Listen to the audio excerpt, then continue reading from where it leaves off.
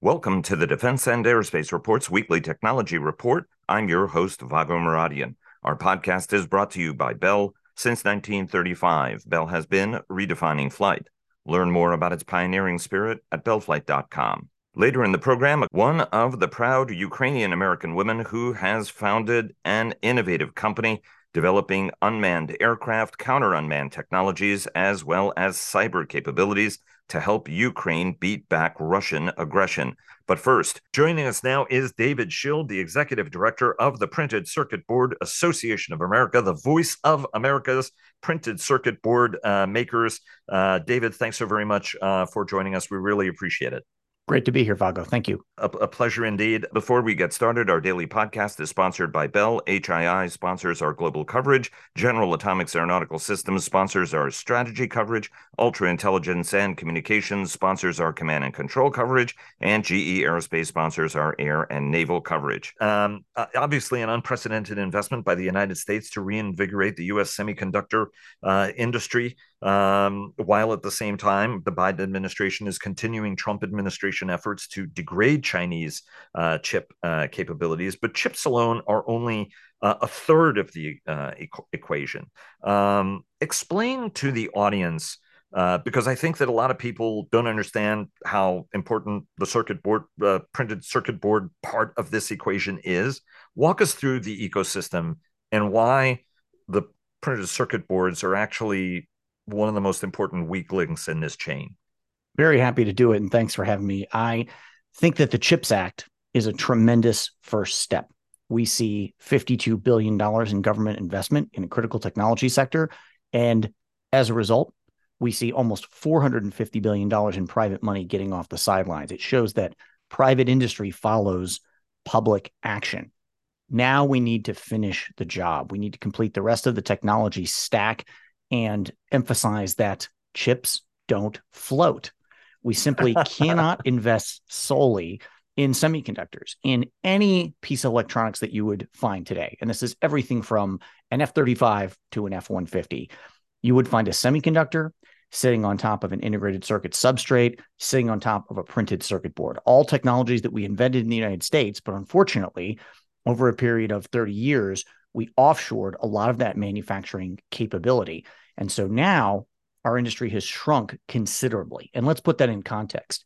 When the semiconductor industry started roughly 5 years ago, talking about the need for an investment in semiconductor manufacturing and capacity, they were at 13% of global market share. That was enough for folks in Congress, sort of in the middle of the COVID-19 pandemic, to take action. By contrast, America once made, let's say 25 years ago, 30% of the world's printed circuit boards, or PCBs, and that meant about 2,200 companies producing boards for every possible application you can think of. Today, that number is only 4% of the global market. That's 2,200 companies in the year 2000 and less than 150 companies today. So we have contracted sharply. Most of that work has gone overseas. A great deal of it has gone to Asia, and 56% of the world market is currently coming out of mainland China. So if you guys obviously are backing the new printed circuit board bill that's before Congress right now, what's the measure say and why is it so important? Thanks. The Printed Circuit Board and Substrates Act, or PCBs Act, is really focused on two things. A direct investment, like we saw with the CHIPS Act. In this case, it's $3 billion to allow manufacturers to build new facilities, hire new workers, buy the equipment and tooling that they need to manufacture printed circuit boards and integrated circuit substrates. The second part of the bill, what I think is really the game changer, is a 25% tax credit on the purchase of American-made PCBs and substrates. And this is so important, Vago, because it creates the demand signal. It says to folks who want to diversify their supply chains, who want to de-risk and decouple, right, from certain nations where we have sometimes an adversarial relationship, you can buy American and you can still be cost competitive. We can mate up your risk management and your supply chain bottom line, and we can win by making things closer to home. I don't think it makes any sense to build a new semiconductor facility in Chandler, Arizona, or Columbus, Ohio, and then ship those chips overseas to be part of a total technology stack that everything relies on. That doesn't seem secure. It doesn't seem resilient to me. The administration also is talking about the role of allies and partners and friendshoring, even as we work on these capabilities. Right there is a concern by some of our allies and partners that we're being protectionist and working to advance our industries, even though in each and every single case, the United States, whatever the United States invests on benefits our allies and partners. What does an allied partnered approach look like in the printed circuit board field? I think that we would do well to make friendshoring a part of our strategy. Of course, I represent American manufacturers, and we need to see an increase in capacity right here in the United States. But we understand that our allies in Europe, folks here in North America, Mexico, Canada, and certainly allied partners in Asia, right? Malaysia, the Philippines, Taiwan, South Korea, they're going to have a role to play here too. What we need to do is reduce our dependency on places that by man-made or natural disaster might be unreliable partners for us and might not be a place where we want to manufacture certain critical technologies. And I think this is an important distinction. Nobody is trying to undo the global economy or stop the fact that manufacturing is overseas for a variety of legitimate reasons. What we are saying is that in the critical technology space, and that's beyond the things that are ITAR controlled right now for defense and aerospace, it includes, by my definition, certainly things like banking, things like the medical sector, things like the energy grid. Those sectors of the economy, which are so reliant on microelectronics, I think you would find are populated by microelectronics from places that, might not make sense from a national security or economic security perspective. Okay, so clearly you're talking about China, right? What's the balance point, right? Because some of your companies obviously have operations in China as well, right? I mean, this capability didn't flow to lower cost makers around the world in mysterious fashion, right? What are the things that actually the Chinese can continue supplying and is actually perfectly fine if they continue supplying? I think and what not, right? As you said, in terms of critical componentry. Yeah, I think that what you're going to see is a bifurcation between those technologies which we should consider critical, and the government must expand that definition, and the things that are simply commercial products where market forces are always going to keep things, I think, off our shores. So, for example, if you want to talk about the printed circuit board or the substrate that goes into a dishwasher or a garage door opener, I don't have any concerns about where that's manufactured. And, I could probably go out to my garage right now and crack open that machine and say, hey, made in China, not something that I'm going to lose any sleep over. But as I said, when you talk about the technology that runs Wall Street, when you talk about the technology that runs all of our critical infrastructure systems, when you talk about the deployment of 5G towers, telecommunications infrastructure, now I think we have to ask harder questions that are already being asked in many sectors of the government about where this technology comes from. Let's redefine critical, and let's keep, I would say, commoditized commercial applications where they're currently being made. Is there a protectionist danger here? Because there are concerns that whenever we make these kind of national investments, right, it's great to get that investment capital in there and be developing the next generation of capability. I don't think anybody challenges that. But for example, in automobiles, right? I mean, unfortunately, Detroit became uncompetitive because we tried to shield it from better products from overseas. And we had a collapse and we had to bail out car makers. And one of the reasons why American cars now are as good as foreign cars is because of that competition, ultimately. How much of this has to happen, right? I mean, what is percentage-wise, how much of this should be happening to the United States? It should be happening in the United States in terms of the overall demand, right? I mean, you said you're at 4% now, roughly, from American manufacturers. What's the natural level for us to address the necessary security and infrastructure needs that we have, but do it in a way that it actually doesn't become a subsidized industry where people are buying American stuff not because it's good, but because they sort of have to and they get a tax break, I guess? Yeah, I would say two things, Vago. I think the first thing is that no one's interested in a race to the bottom here, and we are not pushing tariffs or restrictions as much as we are pushing incentives. And as an adjunct to that, I would say we are playing catch up on industrial policy. Sometimes the conversation in this space is about putting your hand on the scale or saying that the US government's going to pick winners and losers. The reality is that foreign governments, for I think the better part of the last half century, have been subsidizing industries that they want to own. Everything from rare earths to microelectronics.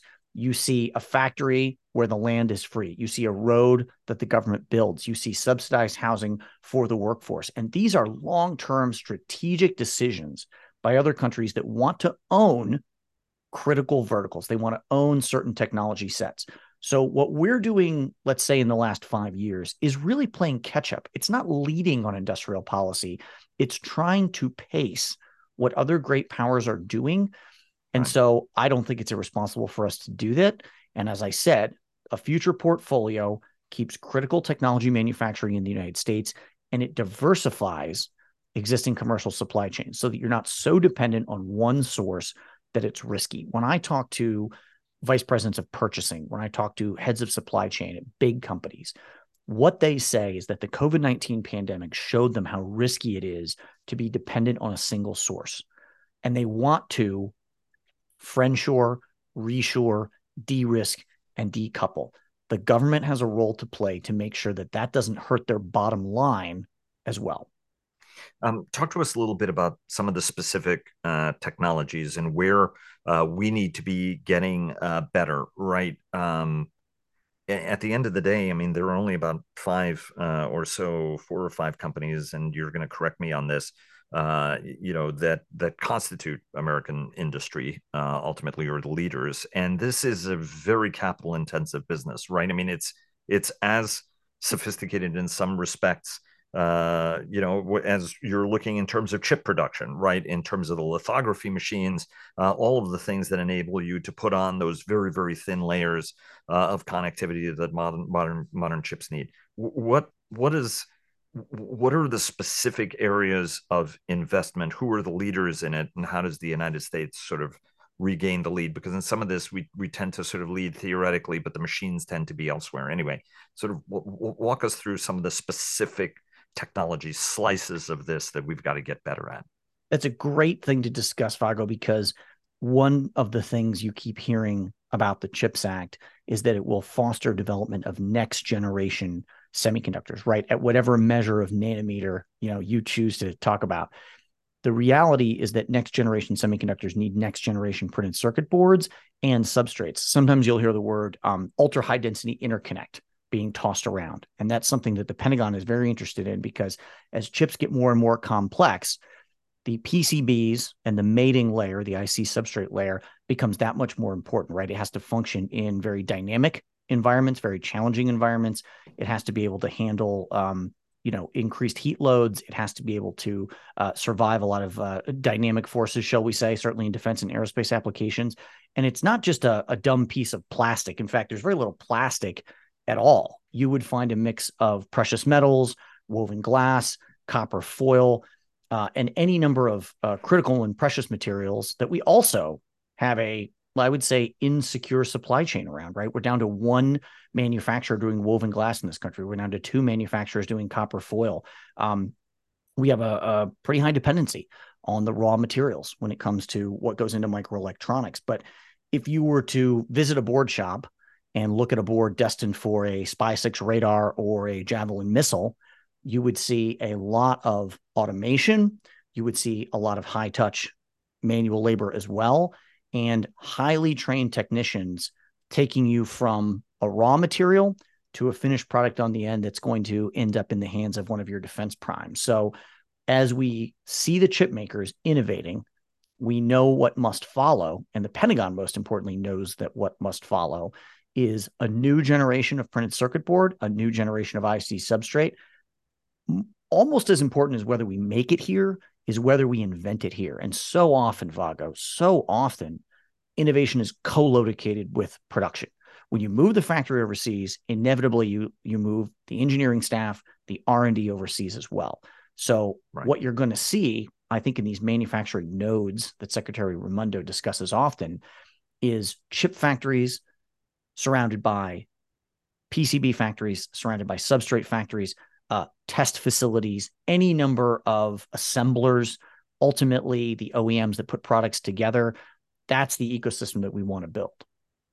Let me ask you one last question. The administration and Washington has been eager, obviously, to invest in U.S. capabilities, but also follow up on what President Trump had done, which is to try to hamstring Chinese access to lithography machines. We have the Dutch, Japanese, and a number of our allies and partners on it. Last week, we had a new set of measures, and yet when Commerce Secretary Raimondo visited China, Huawei unveiled its 7-nanometer phone, indicating with an upthrust middle finger, we're able to develop these. And if you want to go to 4 nanometers, we're going to get to 4 nanometers as well, which is sort of the next generation. From your standpoint, how effective have these measures ultimately have been to hamstring Chinese capability? Or does that or does it ultimately sort of not make that big of a difference? What's your sense as somebody who's far closer to this live wire? I'm very impressed with what the manufacturing numbers that we see coming out just in the last couple of months indicate about the effect that the CHIPS Act has had. I really think that inside of industry, people are waiting for a demand signal and people are waiting for a sign that the government is making a long-term play here.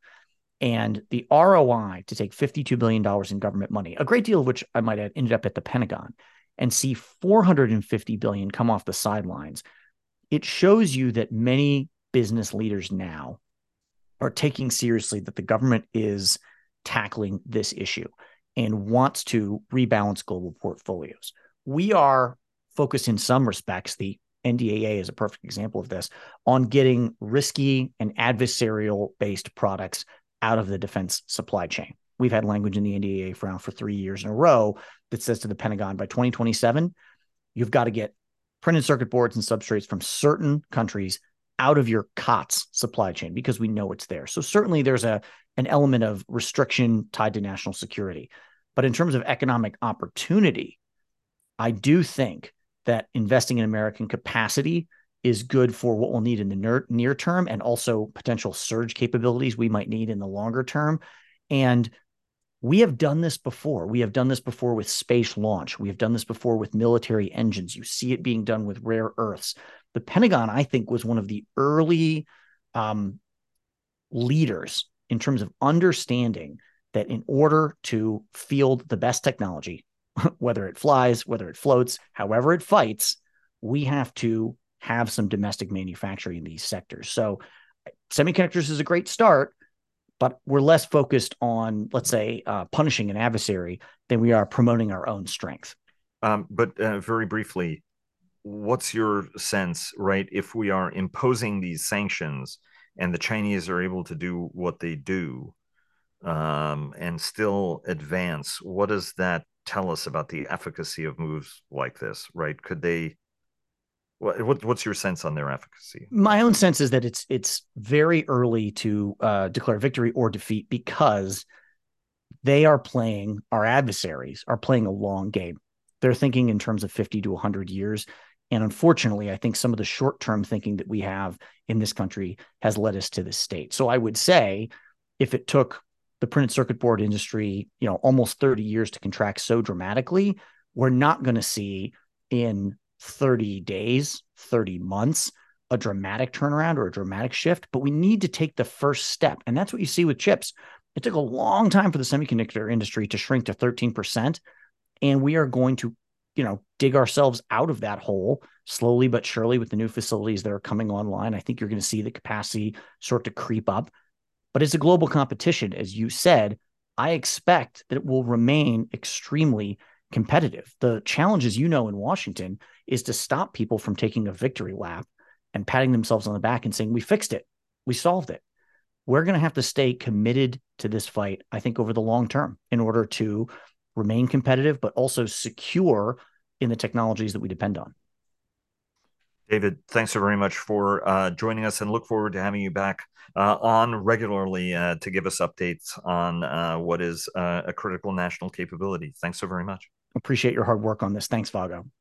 And joining us now is Veronika Mudra, the CEO of the California-based drone, counter-drone, and cyber company AltrEgo that was founded and is run by Ukrainian American women.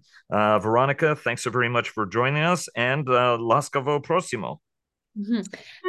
Thank you so much for your kind introduction, and it's a pleasure to be here and have an opportunity to share our journey with you and your audience. It's a pleasure, and that's a great place to start. Veronika, tell us a little bit about AltrEgo and how it was founded and what you guys hope to accomplish. So our journey as a cybersecurity company has been shaped by a deep commitment to making a positive impact.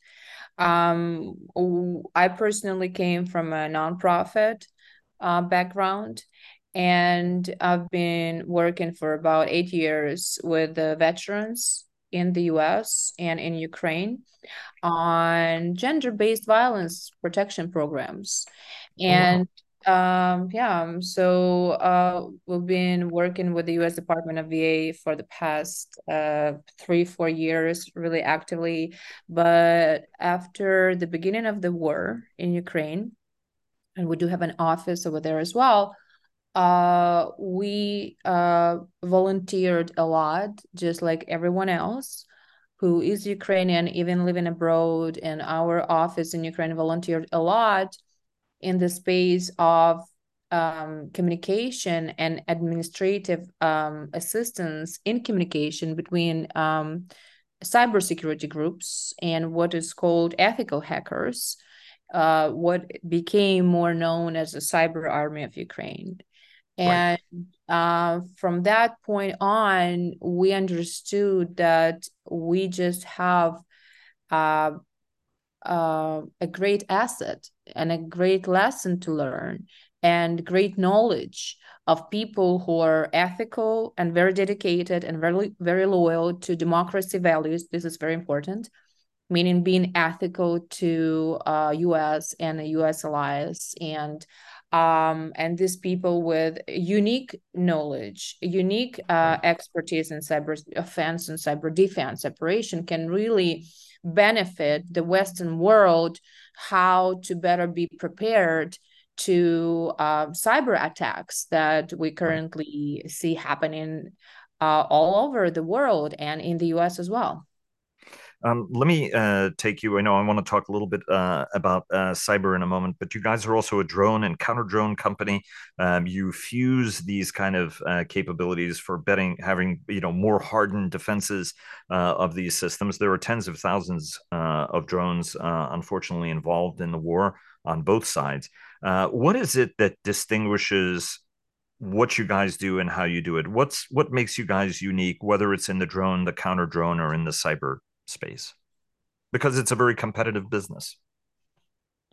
Right. The difference is that we handpick battlefield-born and battlefield-proven technologies, and often it's very low-budget production. I can give you a very specific example. For example, we work with Georgian National Legion, which is an internationally volunteer military battalion within the Ukrainian Armed Forces.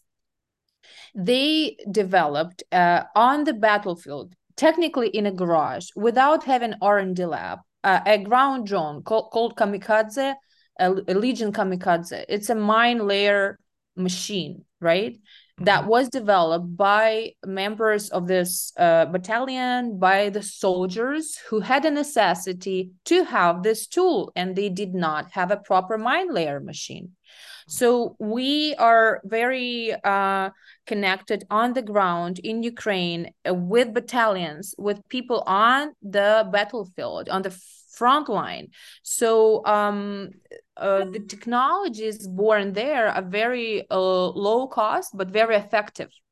So what we did, we just handpicked a bunch of technologies like that, including even we have some models of 3D printed drones for special operations, right? We have interest in counter drone solutions, but everything is technically battlefield born, battlefield proven. So as a smaller company, we handpick the most unique, interesting technologies that people in the US will just not know because they're just too small, but super effective. Talk to us a little bit about the extraordinary approach the Ukrainian government has taken, right? It has become a digital government because of the war. There's virtually no bureaucracy. Ideas are shared broadly. So, you know, the Ukrainian nation really has come together worldwide to be able to do these solutions where ideas can come from the battlefield, get sent to you, you guys refine it, and then forward it so that they get produced, for example, in Ukraine, or even ship capabilities over there.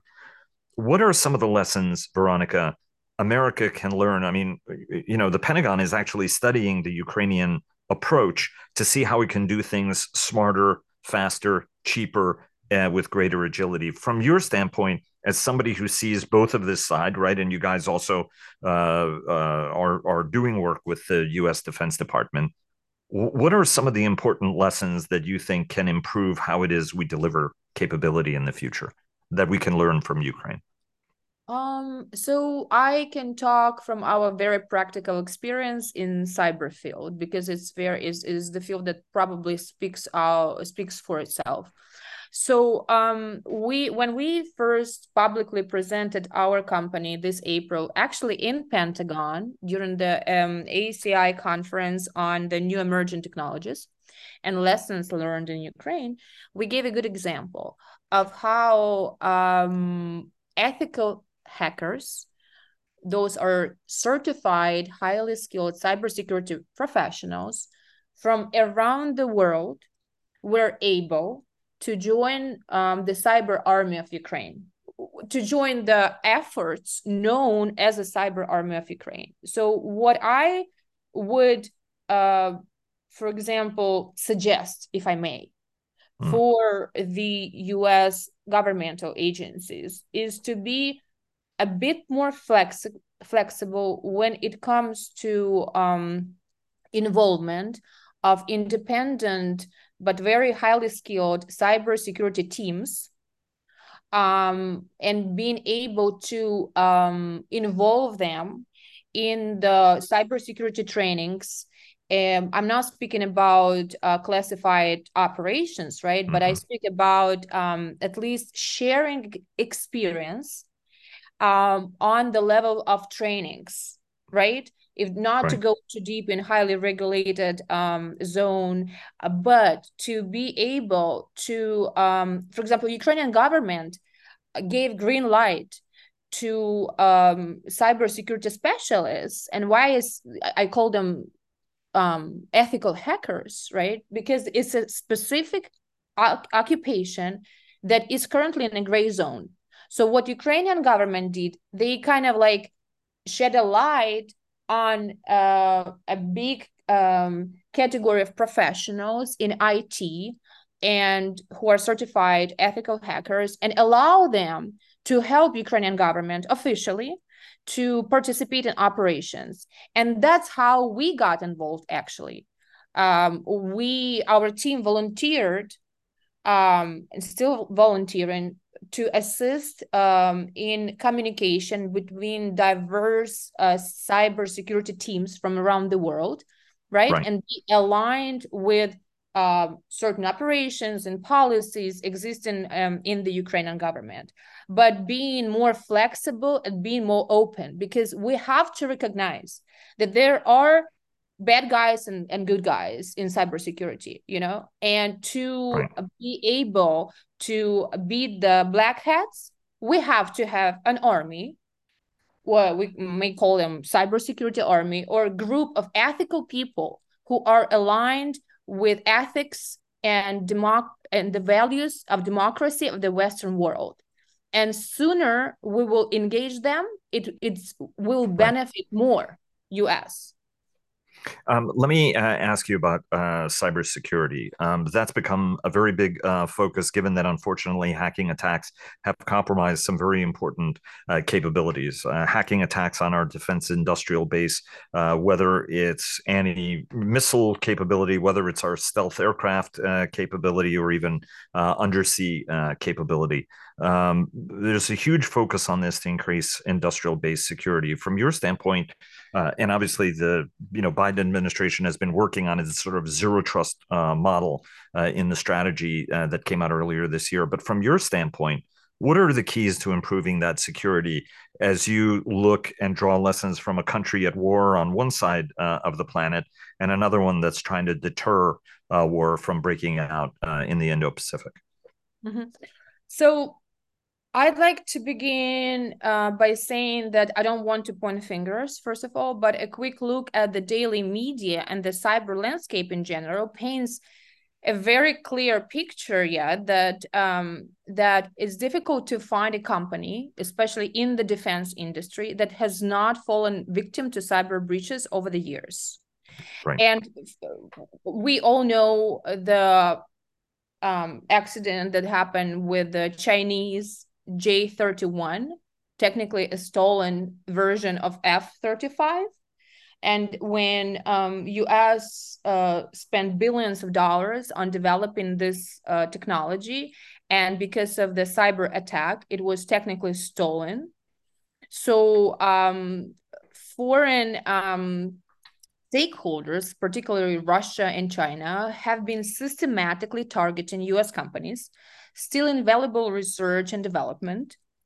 And we have to recognize that it's not just a matter of corporate concern. It affects our national security. And by saying our national security, I speak about the US since I'm a US resident.